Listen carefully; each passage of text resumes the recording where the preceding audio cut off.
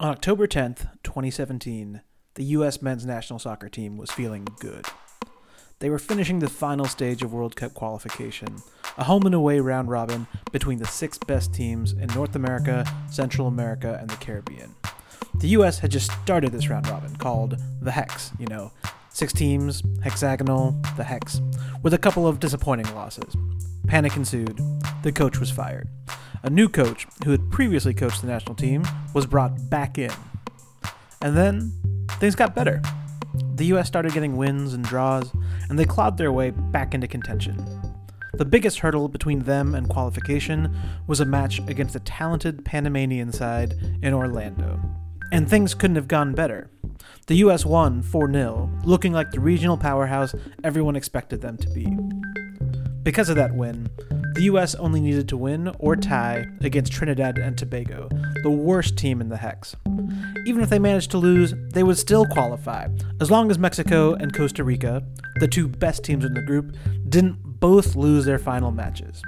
The U.S. and the other two favorites had to all lose on October 10th for the U.S. to fail to qualify. So yeah, the U.S. men's national team and its supporters, like me, were feeling pretty good. Everything had to go wrong for the U.S. to fail. And then, everything went wrong. The pitch was wet, the crowd was hostile, and the U.S. never looked like a world-class team. One after another, the results came in. Mexico lost. Costa Rica lost. When the game ended, Trinidad and Tobago had beaten the U.S. 2-1. The U.S. was not going to the World Cup in Russia in 2018.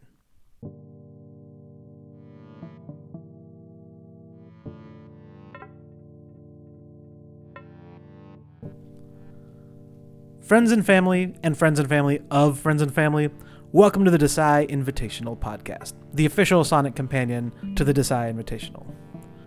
The U.S.'s 2018 World Cup story died that rainy day in October. For the next few weeks, we're going to look at 6 teams whose unlikely World Cup dreams are still alive. 8 years ago, I was a bored man, working in Chicago after a stint in the Peace Corps in Uganda. I loved soccer and wanted to get my friends and my family interested in the 2010 tournament, even though most of them didn't care about soccer. I wanted to find a fan competition that would get them involved, like how running a fantasy football team or filling out a March Madness bracket keeps people engaged in those sports. My motivation was selfish. I wanted to have people to talk to about the hours of sport I was about to watch. And when I couldn't find a competition to my liking, I made my own. That's the Desai Invitational. Of course, now I have to entice people to be interested in the fake competition that I created in order to entice people to be interested in the real competition that I love, so I decided this year to do this podcast. It's easy to care when the big teams play each other, as Portugal and Spain will on Friday, but when Poland plays Senegal, do you really care enough to watch? For each episode, I've asked a friend or family member to do a little research into one competing team that isn't among the blue bloods of world soccer. First up, the one team of the 6 that actually has a plausible shot at lifting the World Cup when the tournament ends in the middle of July. They aren't among the Brazilians, Germans, Argentinians, or Spaniards in terms of pedigree, but they might be soon. We're going to talk about Belgium. And to talk about Belgium, we're going to talk to my friend Matt. Matt, welcome to the show. Thanks, Rishi. I'm glad to be here. Matt and I were assigned at random to be roommates during our freshman year in college. I once saw him buy a box of 50 cookies, eat 30 of them, then howl in pain when he got a stomachache while we were watching a movie. As soon as he felt better, he finished the box and got another stomachache, all before the movie was over. He has this amazing, infectious laugh that builds to a high-pitched crescendo. In the 15 years since, he got a law degree and started a business with his father and brother that gives professional training to public sector workers. He no longer eats cookies by the box.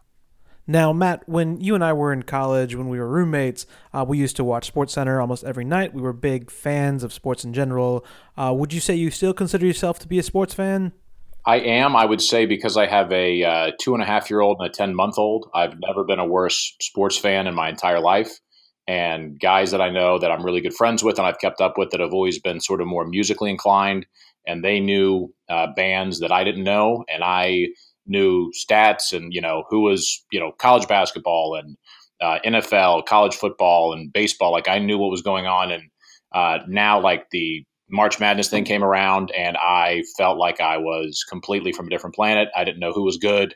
I had no idea. I watched 2 Duke basketball games, which is a sad state of affairs, but between the boys and work and stuff, I've kind of slipped back. I still love sports, and I'm sure that I'll come back around when this whole raising children thing, which is very time consuming, when this finally wraps up. And it's been a couple of years now, but so I do love sports. I'd say lately I've been a pretty bad sports fan because something's had to give. But yeah, I'm a big sports fan.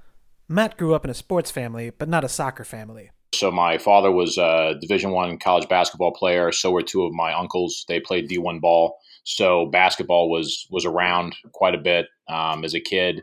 So I was born in Raleigh, and then I moved to Asheville when I was 2. I moved to Lumberton when I was 6.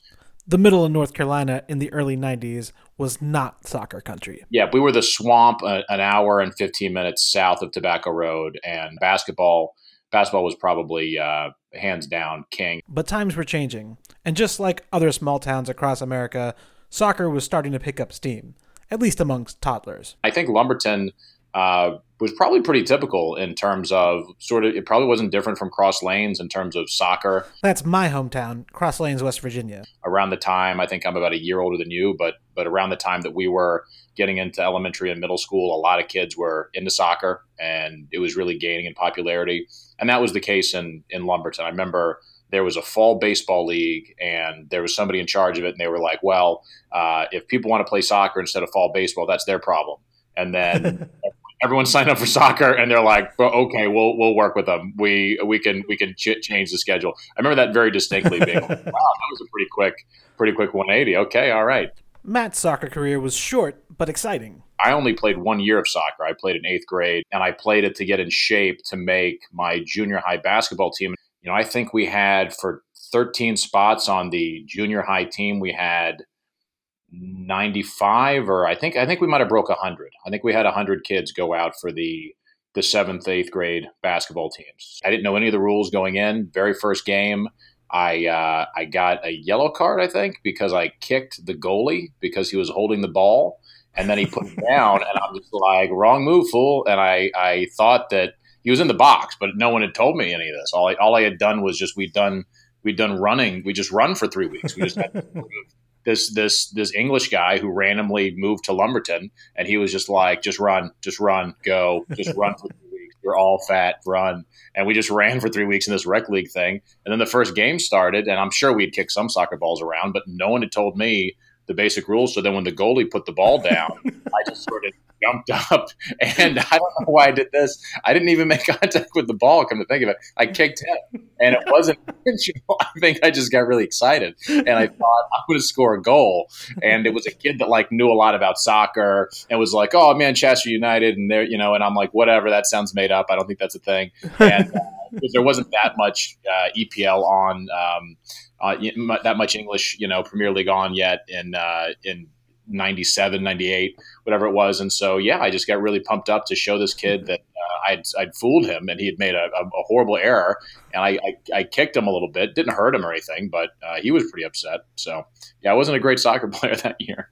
Back to Belgium, the national team that Matt's going to talk about on this podcast. The reason I picked Belgium was because I thought, I'll spend some time and I'll learn about Belgium. That didn't work out. But I thought, I'm going to pick Belgium because every other country on the list, I'm like, I at least stupidly think that I know something about that country. I know, Egypt, just pyramids.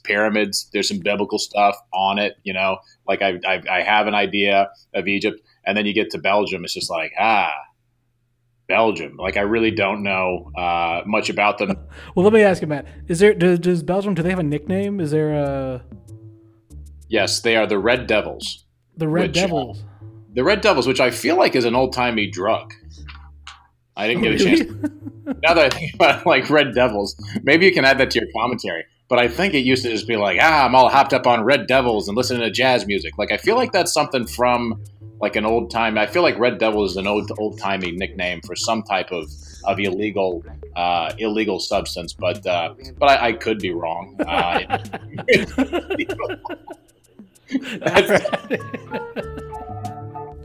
Now, listeners, I'm obligated to tell you that, in fact, the Red Devils have nothing to do with the drug. Belgium wears a red jersey and were given the nickname by a journalist after they trounced their Dutch rivals 5-0 in April of 1906.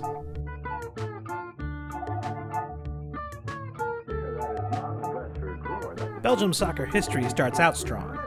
They were one of the founding members of FIFA, the international organization that governs world soccer, and they were a top team in the 20s and 30s. But then, the rest of the world kept getting better, and Belgium didn't. Yeah, so I don't know what the system was back then, if punctuality got you points or something. So I don't really know, pre-World War II, but post-World War II, they were struggling. They weren't really a power. They had a good year in '86, and then really get the impression as you sort of read up a little bit that it sort of got a little bit embarrassing for them. Their fan base was pretty downtrodden about things until just the last World Cup when they made it to the quarterfinals with the young team. And there seems to be, they're first seeded in their group this year. Seems to be a sense that they've got a generation of great talent that's come up, but seems to be unusual in the history of their soccer national soccer team. The golden generation. It's the phrase everyone uses when they talk about this Belgium team. They have some of the most talented attacking players in the world, and they're one of the dark horse favorites to win the World Cup. Was it just generational luck that a group of superstars were all born in Belgium at roughly the same time? Or was there something more to it? Like Matt said, after a deep run in the 1986 World Cup, Belgium returned to its place as a middling national team. From 1986 to 2014, Belgium never made it past the first round of the World Cup knockout stage. During that same time, they only qualified for the European Championship, more commonly called the Euros, once. In 2001, Michel Sablon was appointed the technical director of Belgian soccer, and he was tired of the mediocrity. Sablon saw two major flaws in Belgian soccer. First, the team was playing a rigid 4-4-2 formation. Now, this isn't a podcast about soccer tactics, so I'm not going to get into details, but in short, a strict 4-4-2 was the default formation in soccer for decades. It means there were 4 defenders, 4 midfielders, and 2 attackers. 4 in the back, 4 in the middle, 2 in the front. 4-4-2.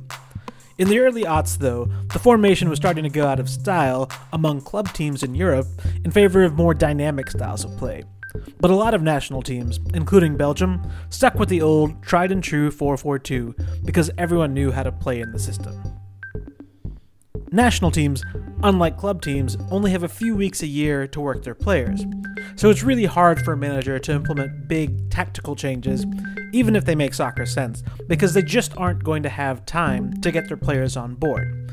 Kind of how no one runs the complicated triangle offense in a pickup basketball game, people were hesitant to run anything but the 4-4-2 on a national team.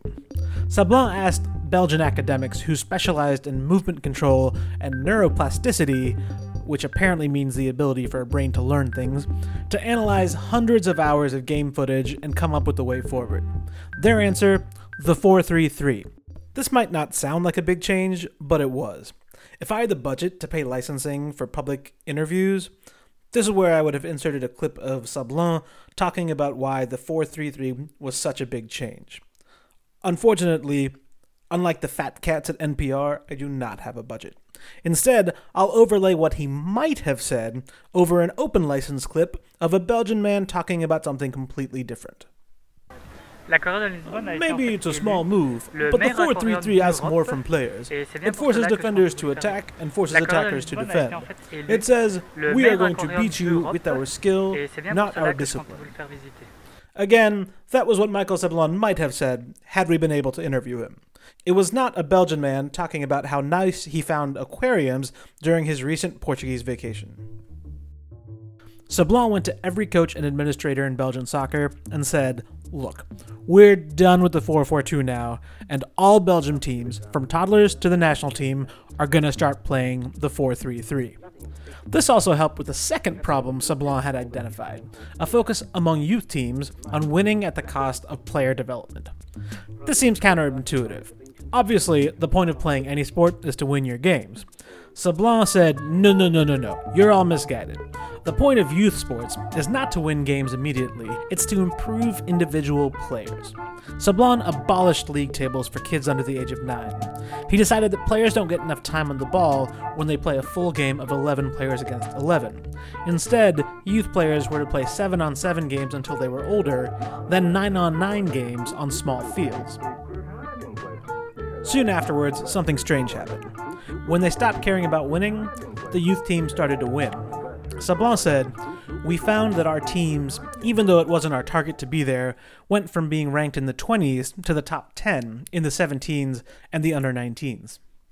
In 2014, Belgium made the finals of the World Cup. This year, they want to lift the cup, and they just might do it. They've built a national system that has made them a new world power in soccer. Or have they?" Tell me, do you know who is like the talisman of, like, who's the greatest player in the history of the Netherlands? Do you know? So I had a hard time coming up with that. So it looks like whoever does well this time. Because, as I said, I look back and there's not there.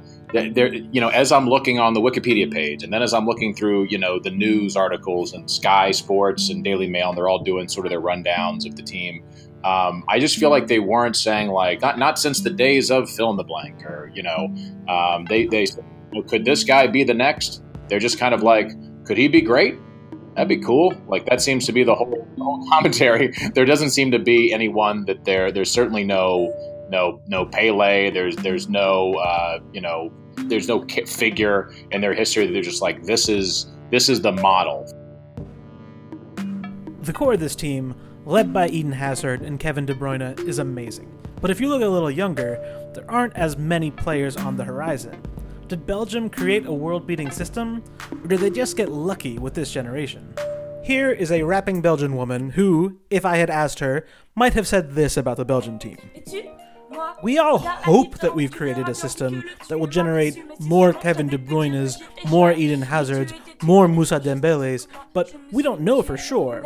The reforms may have had nothing to do with their current success, so we have to savor this team while we still can." Again, that is what the rapping Belgian woman might have said if we'd had the budget to talk to her. So, are the Belgians here to stay among the world soccer powerhouses? That's a question we'll have to ask in the 22 World Cup in Qatar. Until then, we'll just have to enjoy the golden generation. Thanks for listening. I hope you'll join us next time when we talk about the South American surprise, Peru.